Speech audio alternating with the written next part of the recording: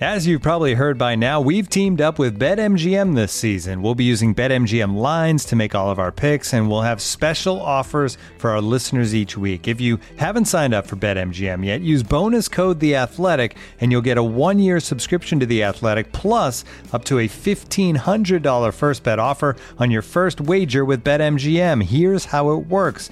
Download the BetMGM app and sign up using bonus code The Athletic. Make your first deposit of at least $10. Place your first bet on any game and claim your voucher for a 1-year subscription to The Athletic. See BetMGM.com for terms. U.S. promotional offers not available in D.C., Mississippi, New York, Nevada, Ontario, or Puerto Rico. Gambling problem? Call 1-800-GAMBLER. Available in the U.S. Call 877-8-HOPE-NY or text HOPE-NY 467-369 in New York. Call 1-800-NEXT-STEP in Arizona. 1-800-327-5050 in Massachusetts. 1-800-BETS-OFF in Iowa. 1-800-270-7117 for confidential help in Michigan. 1-800-981-0023 in Puerto Rico. First bet offer for new customers only in partnership with Kansas Crossing Casino and Hotel. Don't forget, if you haven't signed up for BetMGM yet, use bonus code The Athletic, and you'll get a 1-year subscription to The Athletic, plus up to a $1,500 first bet offer on your first wager.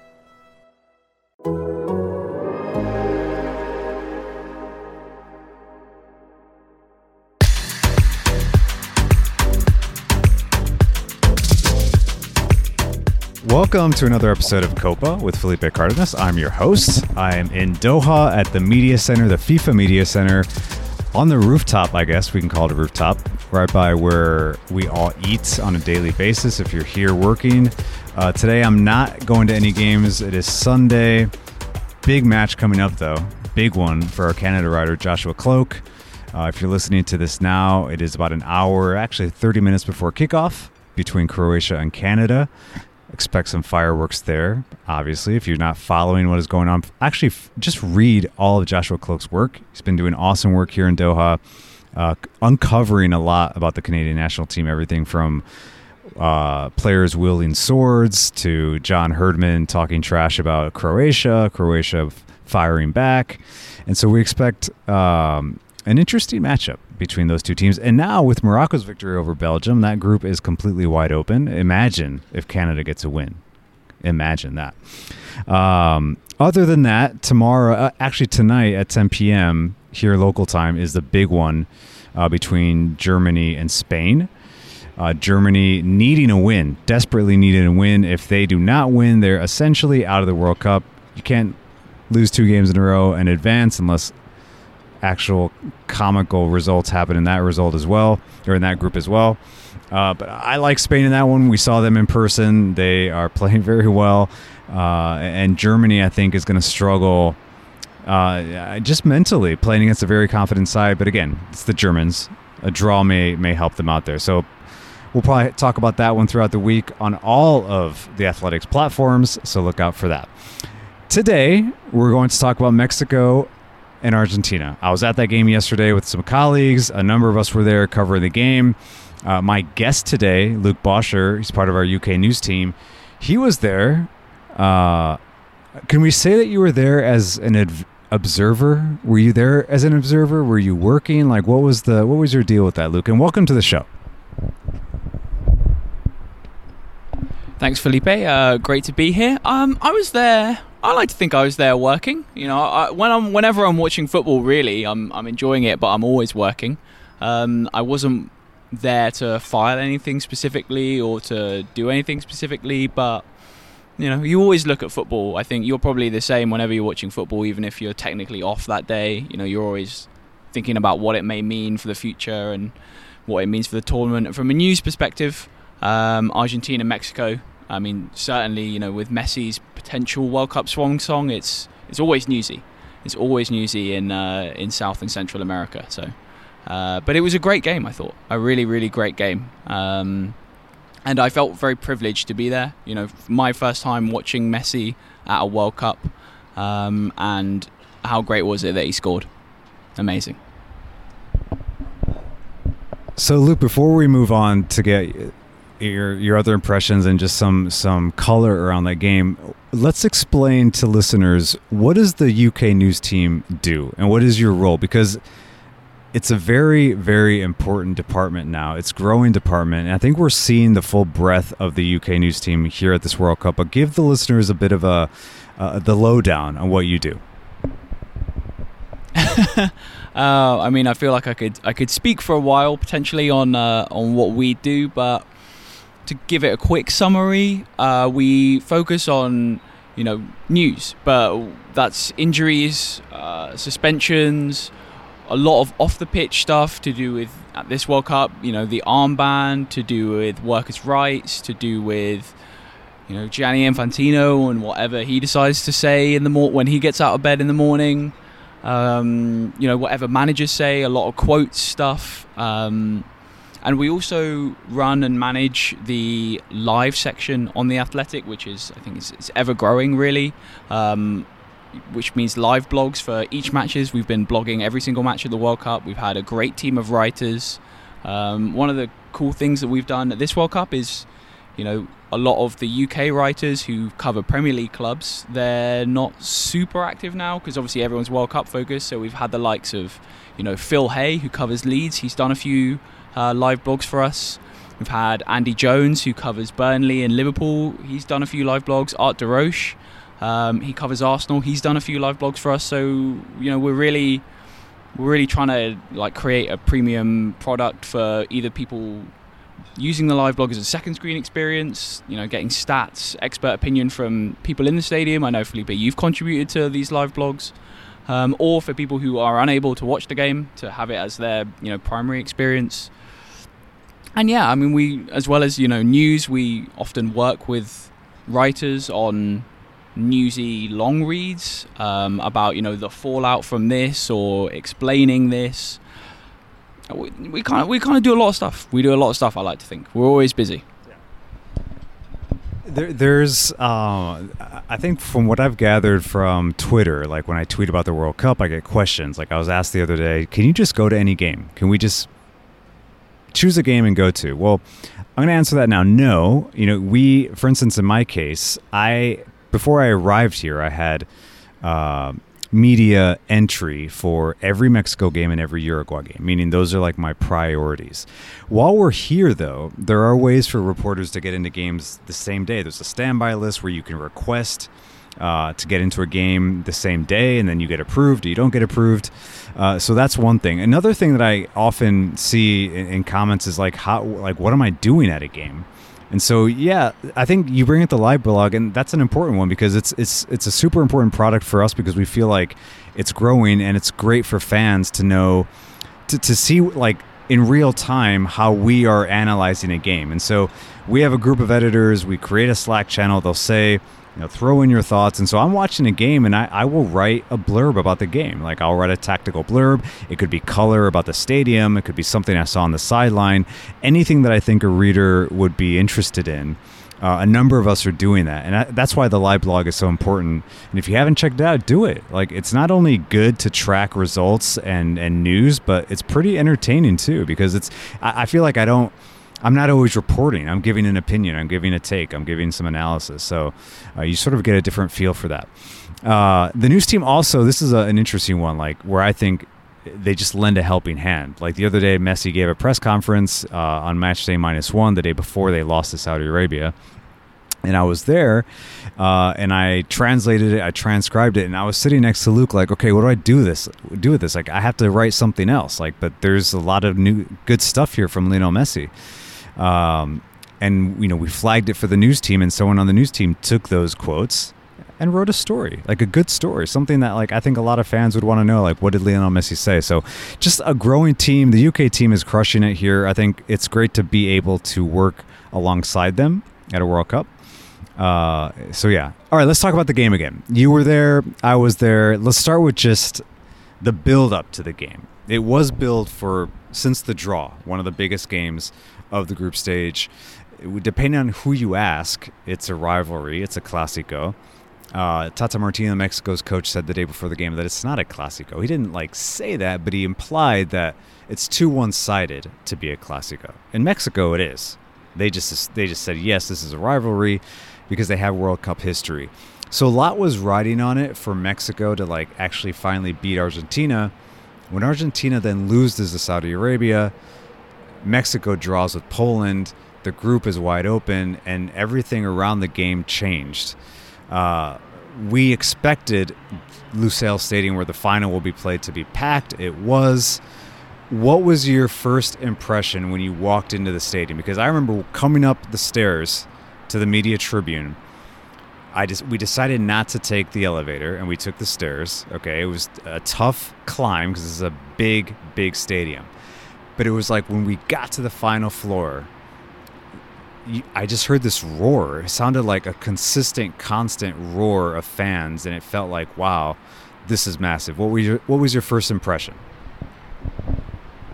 Yeah, I think the atmosphere was my first takeaway. It was very much a party kind of vibe, especially pre-match. You know, you had Argentina fans who were to our left, who the majority of them were, you know, singing, chanting, dancing, banging the drums, and then it was almost like a call and response, because, you know, we kind of got to the tribune, you know, just under an hour before kickoff, I think, and you know, that's when there's not loads of tension there yet. People are in a very buoyant mood, and I think, you know, Argentina fans would sing, and then, you know, then Mexico fans would be like, oh, we have to sing now, and they would, and then there'd be a quiet moment, Mexico would start up, and then Argentina would respond, and I felt like each set of fans was determined to not be outdone by the other, and that made for like a really, really great build-up.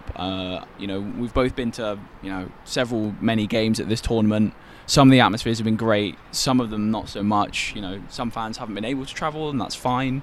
But this ranked very, very highly for me in terms of atmosphere, and like a double-headed atmosphere. I was at Denmark-Tunisia, as you well know, and the Tunisian fans made for a great atmosphere, but there was nothing from Denmark.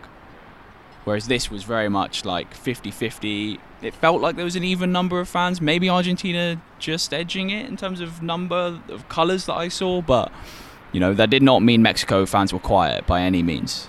They were great. It was a really, really great atmosphere.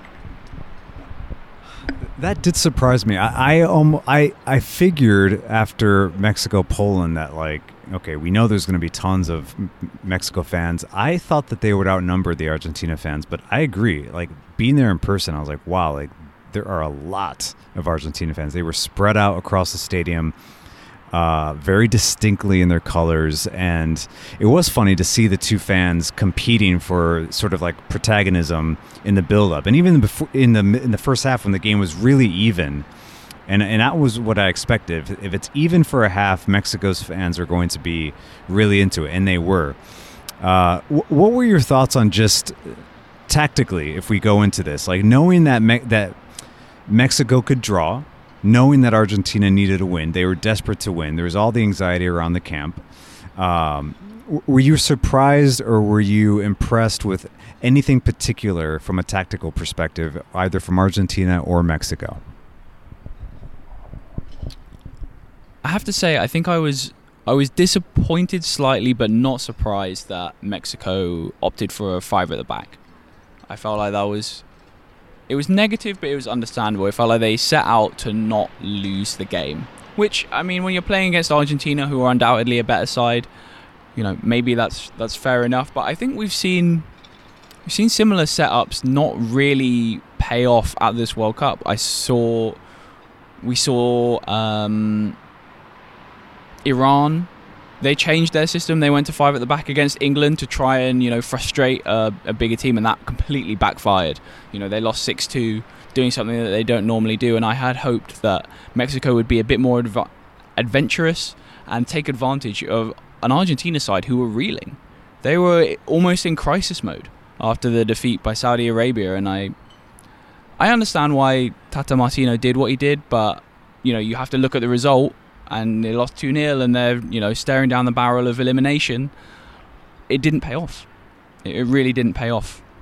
From an Argentina perspective, you know, they lined up, certainly in terms of shape and structure, how you would expect. Obviously, Scaloni made those 5 changes, I think it was. No one really stood out to me from an Argentina perspective, obviously, apart from Leo Messi, you know, doing what he has done for, you know, the best part of nearly 2 decades now. But, you know, to be honest, I liked what I saw from Enzo Fernandez when he came on. He was probably like Argentina's standout player. I thought, actually, thinking about it now, I thought Lisandro Martinez coming into the side, he was a very, very calm presence at the back. He's a very assured footballer. He's very good on the ball. I like the fact that he's left-footed and plays on the left. I think that's, if a team has a back four and they have a left-footed and a right-footed centre-back, I think that opens up so many, passing lanes, that opens up, so many channels. And, it was interesting because it made Argentina a very small team, playing Otamendi and Martinez at centre-back. But then that didn't really matter because Mexico started, without a recognised striker. They started Chucky Lozano and Vega up front, ostensibly, but they were kind of both pulling wide at times and didn't really challenge the Argentina defence. Yeah, I think that's basically it. I didn't think Mexico challenged the Argentina team as much as they could have. This is not an Argentina team that won their first game 3-0 and is on top of the world. It was a vulnerable Argentina side, and I think Mexico paid them too much respect, to be honest. So that's one of the main criticisms coming out of the game from Mexico is that, and some of the players in the mix zone were asked. Actually, I believe it was Chucky Lozano was asked, did Mexico show too much respect to Argentina? And something I'll tell you that I learned from the mix zone is that I'm watching the game first of all before we go down there, and I thought the setup for Mexico was surprising. The 5 in the back, 5-3-2, especially leaving all your number 9s on the bench and starting 2 wingers as 2 center forwards. And you mentioned them pulling wide. It's like those are their tendencies. Like, it was difficult for them to do. Like, Vega ran himself to the ground by the 37th minute because he's trying to press, he's trying to cover a flank, he's trying to attack. And it just didn't work from there. But the middle of the field was really well done. They were well drilled. They were frustrating Lionel Messi. They were all over Rodrigo de Paul. McAllister, he could not get on the ball. He was not finding the ball. And what I learned in the mixed zone is that both Angel Di Maria and Rodrigo de Paul spoke first, and they said that they didn't expect Mexico to do what they did. They had studied a Mexico side that are sort of free-flying, that send their fullbacks up, that play a high line, that want to keep the ball. And so they were prepared for that. And it was, I think, a shock to the system that all of a sudden they were in this slugfest in a narrow field looking for space. And in the moment, I said, Tata Martino actually pulled a fast one here against his former team and was able to frustrate them. Leo Messi later said, we were expecting a different Mexico side, and he said that they sat back like they never have before, which is an interesting thing to say. Like, clearly they had watched a lot of Mexico games. They know Tata Martino well. This is a coach that he had at both Barcelona and Argentina. So in that sense, it was a small victory for Tata Martino in the 45 minutes of that first half, and then it all fell apart. Now, it fell apart in the 63rd minute when the players started to tire. Did you ever think that we wouldn't see a goal in that match? Did you think that perhaps what we witnessed, which was Messi magic, would not come to fruition? Were you ever at a point, Luke, where it was like, Messi needs to do something here, or this game is going to go the opposite direction for them? I do think that, looking back when we were, just in the early stages of the second half, I did think that the thought did cross my mind that this very well could be 0-0, and that would be a very interesting result from the perspective of looking at the group as a whole, because then Poland and Saudi Arabia would be ahead of both Argentina and Mexico. And neither side had really looked like scoring. There hadn't been many clear-cut chances. Messi himself had a free kick, I think 5-10 minutes before he scored the goal, and it was, I was looking at it thinking, oh my word, this is prime Messi position, perfect side of the box, perfect distance. I'm thinking Ochoa is not the tallest goalkeeper. He's going to have to, if Messi puts it anywhere near the top corner, he's going to have to scramble. But I think went way high over the crossbar and was very disappointing. And that was kind of emblematic of Messi's game up until that point. As you kind of say, Mexico's, their 3 central defenders and their 3 central midfielders created a real box. And that meant that there was no half spaces for Messi to pick the ball up. He was dropping back.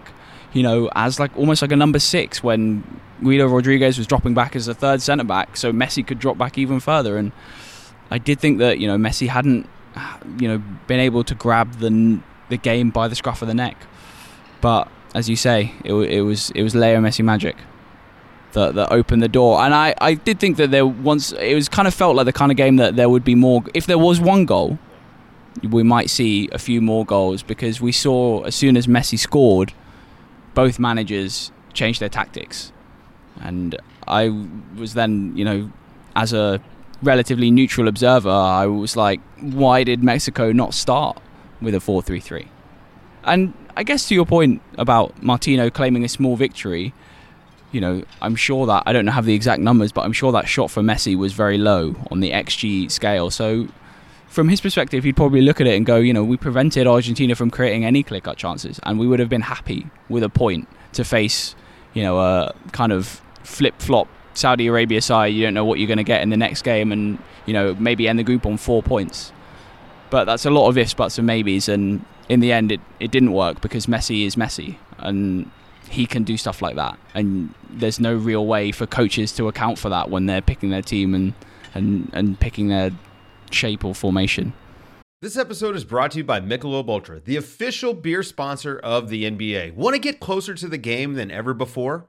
Michelob Ultra Courtside is giving fans the chance to win exclusive NBA prizes and experiences like official gear, courtside seats to an NBA game, and more. Head over to MichelobUltra.com/courtside to learn more. Looking for an assist with your credit card but can't get a hold of anyone? Luckily, with 24/7 US-based live customer service from Discover, everyone has the option to talk to a real person anytime, day or night. Yep, you heard that right. You can talk to a real human in customer service at any time. Sounds like a real game changer if you ask us. Make the right call and get the service you deserve with Discover. Limitations apply. See terms at discover.com/creditcard. This episode is brought to you by Michelob Ultra, the official beer sponsor of the NBA. Want to get closer to the game than ever before?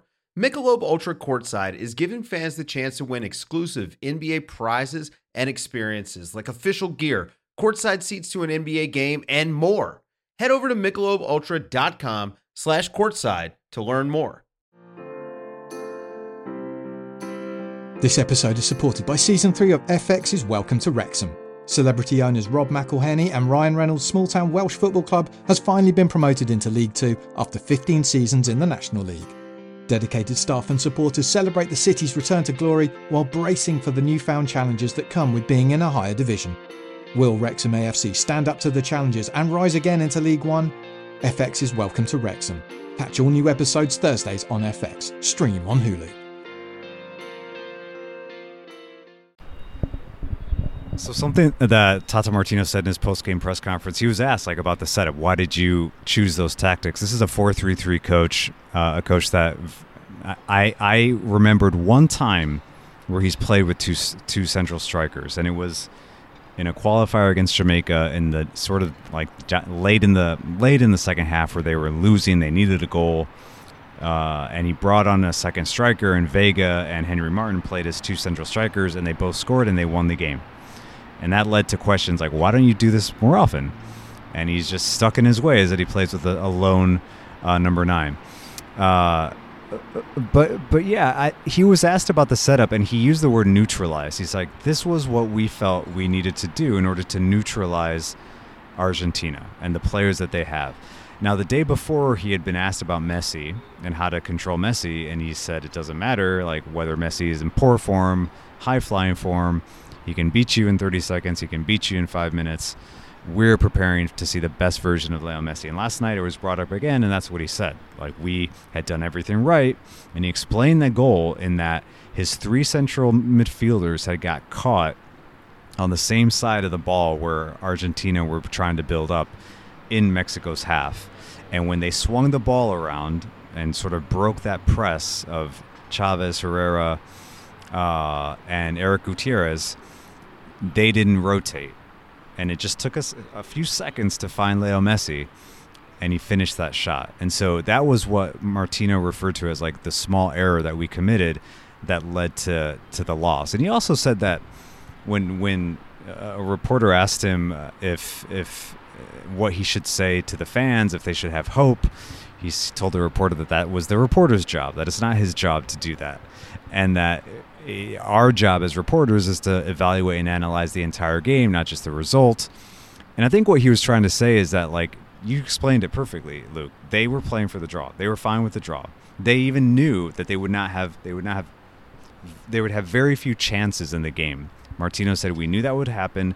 We were counting on dead balls, corner kicks, and one or two chances to just break free and play into space with our quick center forwards. But in the end, I think you just saw the quality of Argentina and the stagnation of a generation of Mexico players that are technically gifted, they're well prepared, they're well drilled, they play for the shirt, they play for their coach, but they don't have the difference makers that should be playing at this level. And in the end, what we saw was not just Leo Messi, but you mentioned Enzo Fernandez, and let's talk about that too. This is a guy that, young player at River Plate, goes to Europe, goes to Benfica, immediately starts in the Champions League. It shows a lot of quality. And you mentioned that he was one of the standout performers. Other than the goal, what did you like about Enzo Fernandez? And what do you like about his game for listeners that aren't sure who this guy is? Maybe yesterday was the first time you saw him playing. I think so. Fernandez came on for Rodriguez to kind of be the almost anchor man of Argentina's midfield three. But Rodriguez, from when I've seen him, is a much more defensive player. He's a little bit more one-dimensional. He's taller, he's probably 6'2", 6'1", and we saw throughout the game that Rodriguez would drop in, split the centre-backs, and he would be, in the same line as them. Otamendi would pull wide, and Martinez would pull wide left. And Fernandez did that a little bit, but I think he's just a little bit more of a dynamic player. He's way more box-to-box. He offers more in the middle and the offensive third. And as we saw on the goal, he can beat players. He has skills and tricks in his locker. He's got a drop of the shoulder. He's a little bit faster as well, which obviously comes from being a younger player. And I think he plays. It's a bit of a cliche, so you'll please forgive me. But he looks like he plays without fear. He plays as though he enjoys football, and from a central midfielder, that's a great trait to have. And he doesn't have any. I think something that was kind of maybe said when he moved to Benfica is he doesn't have a standout strength. He's not an excellent passer. He's not an excellent dribbler. He's not an excellent shooter or tackler. He's just quite good at a lot of things, and I think. That was needed for Argentina. Someone who could do a bit of everything, who could defend, but who could progress the ball, who could do something unexpected. And I think he offered. I was kind of surprised that he didn't start. I would have liked. I know Scaloni has very set players that he likes to play in certain positions. I would have liked to have seen him play maybe instead of McAllister or DePaul, slightly further advanced up the pitch, and maybe that will happen because. We were talking. Well, I was talking to another of our reporters who was at the game, James Horncastle, and it was pretty obvious that Rodrigo de Paul had quite a poor game. I think he wasn't very good. So Fernandez was exciting. I think that's a long-winded way of saying Fernandez is an exciting player, and he is enjoyable to watch. And I think I would be shocked if he doesn't start the next game. Before the day of the press conference, the day before that game, just listening to the chatter from the Argentine journalists, Enzo Fernandez was basically written in black pen in the starting 11. Everyone wanted to see him there. There was a brief moment prior to the World Cup when the final 26-man rosters were being put together, where he was sort of on the bubble. He was a young player that may or may not be in. I honestly just could not imagine this team without him, because even if he doesn't start, you see what he can do, off the bench. I agree. I think he has a great opportunity to start against Poland, and not only because of his performance, but because Scaloni has never played the same 11 in consecutive matches. That is a very interesting data point for Luis Scaloni. He gives a lot of players opportunities. He doesn't mind changing the side, and I think that just shows a lot of trust that he has in his players and the depth of that squad. The goal I thought was interesting because in going back and listening to the audio of the mix zone, Rodrigo de Paul did say something that when they went into halftime, they're in the dressing room, it's 0-0, and obviously the game has gone the way Mexico wanted it to. And so what Rodrigo de Paul revealed is that both Scaloni and Messi together gave a team talk, and just it wasn't a rallying cry. It was just like, everyone calm down and be patient. Be patient because they're going to tire Mexico, and we're going to push them further and further back into their defensive third. And do you remember, like, that's what happened? It is, like, all of a sudden, the second half started, and Mexico were even deeper into their own penalty area to start, and just booming balls forward, hopeful balls forward. And I was like, this is not sustainable. So in the second half, it just played to Argentina's strengths. They get the goals. And what a goal from Enzo Fernandez. I mean, a bit of a sidestep, a bit of a scissor. You mentioned the drop of the shoulder. He did all of that. And then just a curler into the corner that, now Mexico and Argentina has a history of just great goals in World Cups. I mean, perhaps it wasn't the Maxi Rodriguez worldie, but it's going to be remembered for a very, very long time because of the moment. And you mentioned the crisis mode of where Argentina was. Do you think, Luke, that Argentina are back to being the contenders that they were? It surely felt like it from the mix zone. I can tell you that much right now. The reporters were happy again. The questions were more about, like, you look good, you like Messi, you look happy, and Di Maria, you're such a standout on this team, and what did you tell Messi? And the way they celebrated, it was just like a lot of tension was relieved. Do you see them once again being a favorite at this World Cup? I think, short answer, yes. I think they are still a favorite because, one game against Saudi Arabia, you can write it off as a blip. You can, they had 2 disallowed goals, I think, as well as the goal that did stand. And, you could see the emotion from the Argentine, well, especially when Enzo Fernandez scored, but also when Messi scored, like the whole bench emptied for Fernandez's goal. And you could see from the videos after the game, as well as on the pitch, how much that victory meant and how much almost relief and celebration there was. And I think, looking at it maybe optimistically, I think maybe the shackles are off. That kind of will instill some belief into the Argentina players and staff, and it will allow them to go and play against Poland as they want to, which is more akin to how they played in the second half against Mexico. And I think it's interesting that we've just watched Belgium lose to Morocco in what is definitely a shock at the World Cup. But I was at Roberto Martinez's press conference yesterday, and he spoke about how the difference with this World Cup, only having 3 to 5 sessions with your team off the back of the regular European season, makes it very difficult to establish any team cohesion. And he said it's ironic now, he said that's why we've had so many surprises at this World Cup, because you can't prepare a team. You don't have 4 weeks and 3 to 4 friendlies as you normally would before a Euros or a World Cup. And he said he thinks teams are going to start clicking after the group stage, after they've played 3 games and it'll be 10 days-ish of training sessions together, and that will really, and if that happens with Argentina, that will really benefit them. If they get clicking and the players all of a sudden look like they're building up some chemistry, because I think that was one thing from the first half in that game against Mexico. Yes, Mexico made it very difficult. They defended, they were very disciplined. There weren't many spaces for Argentina to exploit, but it didn't look like a team that knew kind of where they wanted to be.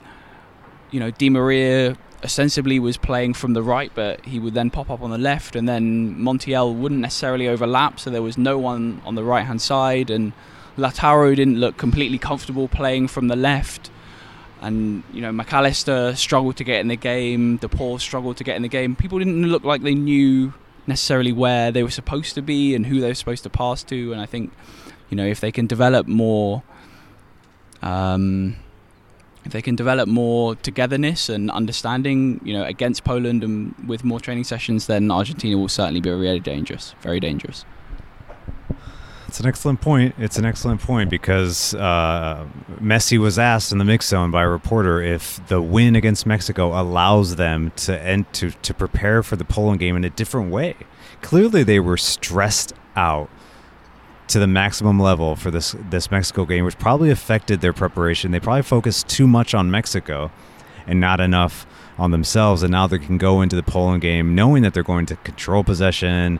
They're probably facing a similar team that's going to be okay with the draw. Now they've had that experience and they'll know what to do. All right, let's end here. We can't sign off though, Luke, without talking about England. And just a quick recap of what you experienced at England USA. We were there together. It was the big build-up, especially in the United States.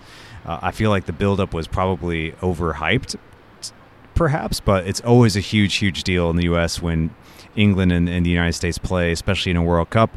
United States clearly the better team on the night, but what do you think the reason for that was? Why was England so flat? Is there a concern here now that the dark tournament history that England has, even though they've reached a World Cup semifinal recently, a Euro final? I don't know why English fans are so hard on their national team, but it's very similar to the Mexico side and how that they're scrutinized.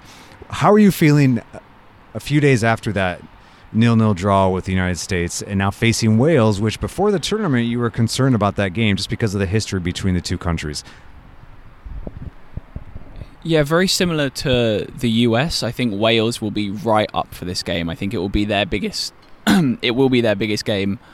It was their biggest game coming into the tournament, and now Wales, with one draw and one defeat, they need to win that game. So there's even more pressure on Rob Page and Gareth Bale and Aaron Ramsey, who, these big Wales stars who it's more than likely their last World Cups, last major tournament for the country. And from an England perspective, I think I was quite pessimistic heading into the US game, and I think it's because, as we kind of touched upon, that Iran was a bit of a freak because they set up completely differently and it didn't look like they knew what they were doing. And England just exploited all these spaces and all the lack of cohesion that Iran had. And I think Gareth Southgate will have to change his team. He can't keep the same team after that, particularly because the US midfield, it was a very fluid midfield. It was 4-3-3 at times. It was 4-4-2 at other points. But McKennie, Adams and Yunus Musa defensively were excellent. Really restricted how Jude Bellingham and Declan Rice and Mason Mount were able to get on the ball. And Wales I think Wales should look at that as like a blueprint for how to stop this England team. But whether England stay with the same setup, I'd be shocked. I think we could see a formation change from the 4-2-3-1. I think it could be a 4-3-3. It could even be a 3-4-3 or 3-5-2. Maybe not a 3-5-2, maybe 3-4-3. I do think, however, having watched, we were both in attendance for USA against Wales, and I watched all of Wales against Iran. This is a poor Wales side. This is not a good Wales side. Certainly not. They're not good on the ball. They do not have Joe Allen came on as a sub, I think, against Iran. He's kind of their only midfielder that is good at keeping possession, recycling possession. And I think England will have a lot of the ball. But again, like the US game, if it gets to half an hour, 45 minutes and England haven't found the breakthrough, Wales will grow into the game. They'll get more confident. And when we saw that in the US game, they had a lot more chances than England. And I don't know. I think that even though I'm pessimistic on this England side and I don't think we'll do very well, I do think that we will beat Wales. Because Wales are not a good side. Whereas I think the US have a lot of good players and they are a good side. And Berhalter coached that team well against England. Interesting. We're going to see. It's an interesting group. It's going to be a very exciting last match day for the U.S. against Iran. I personally think that's going to be a much tougher match than the England game was. England is just full of quality, and there's just the history between the two teams, but there's a lot of history between the U.S. and Iran as well, especially at World Cups. Forget the geopolitical side of it as well. That is clearly going to be at play here when those teams kick off. And Iran are growing into this tournament. You know, they were humbled against England. They were completely thrashed, but they're well coached as well. They have good players. They're coming off a very emotional win against Wales, and they're a physical side. And so it's going to be an interesting test for this young American team.